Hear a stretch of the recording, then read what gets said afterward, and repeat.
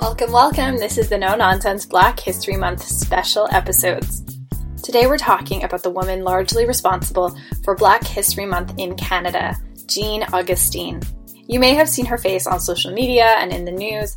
Jean Augustine is a trailblazing politician, educator, and social activist. She's a woman of firsts, as the first Black Canadian woman to be elected to the House of Commons, the first Black Canadian woman to be appointed to the federal cabinet, and the first Fairness Commissioner of the Government of Ontario. Jean Augustine was born September 9th, 1937, in Happy Hill, Grenada. She lost her father at a very young age, and this forced her mother to struggle financially to raise her. Despite this, she was pushed to focus on her studies, and she excelled. She was already a qualified teacher when she emigrated to Canada in 1960. At that time, women from the Caribbean were brought over on the Canadian-Caribbean Domestic Program. Women with an 8th grade education could get landed immigrant status in Canada after working as a nanny for 1 year. After her 1-year contract was completed, she attended Toronto Teachers College before earning a Bachelor of Arts degree from the University of Toronto.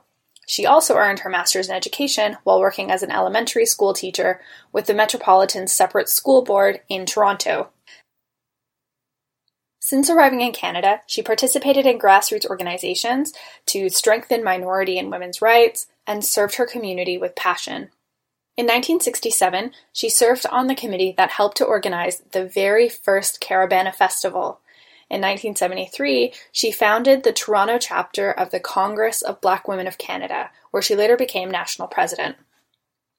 Augustine entered politics in 1993 as a member of parliament. She was nominated as a Liberal candidate for the Etobicoke Lakeshore district in Toronto and won the seat, becoming the first Black woman elected to the House of Commons.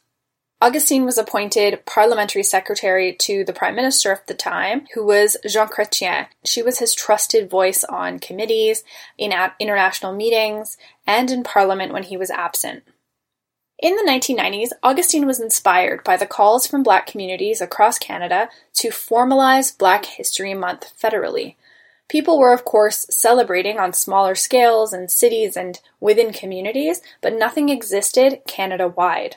In 1995, her proposed motion before Parliament to recognize February as Black History Month passed unanimously, establishing a lasting tradition of celebrating the important contributions of Black Canadians to Canada's history, culture, development, and heritage. In a speech at the Canadian Museum of Human Rights, Augustine said, "I was an educator. I recognized that the classroom curriculum was saying very little about African Canadians. The same thing was done to Indigenous people. If there was any reference, it was either in the footnote or as a sideline. Black Canadians were not a part of the script and were not shown contributing to Canadian society." After her time in politics, Augustine returned to community development work. She retired from politics in 2005, when the Ontario government appointed her as the province's first Fairness Commissioner. The Office of the Fairness Commissioner ensures that qualified foreign-trained professionals, whether in medicine, teaching, engineering, etc., can get the required licenses to practice in the province. She served for 8 years, retiring in 2015. Augustine has received numerous awards and recognition for her work, including being inducted as member of the Order of Canada in 2007, appointed a commander of the Order of the British Empire, as well as receiving honorary degrees from the University of Toronto, University of Guelph, McGill University, and York University. She continues to be an advocate and an activist for members of the Caribbean community, but for marginalized people in general. So it's only right that when we celebrate Black History Month, we take the time to remember her contributions as well.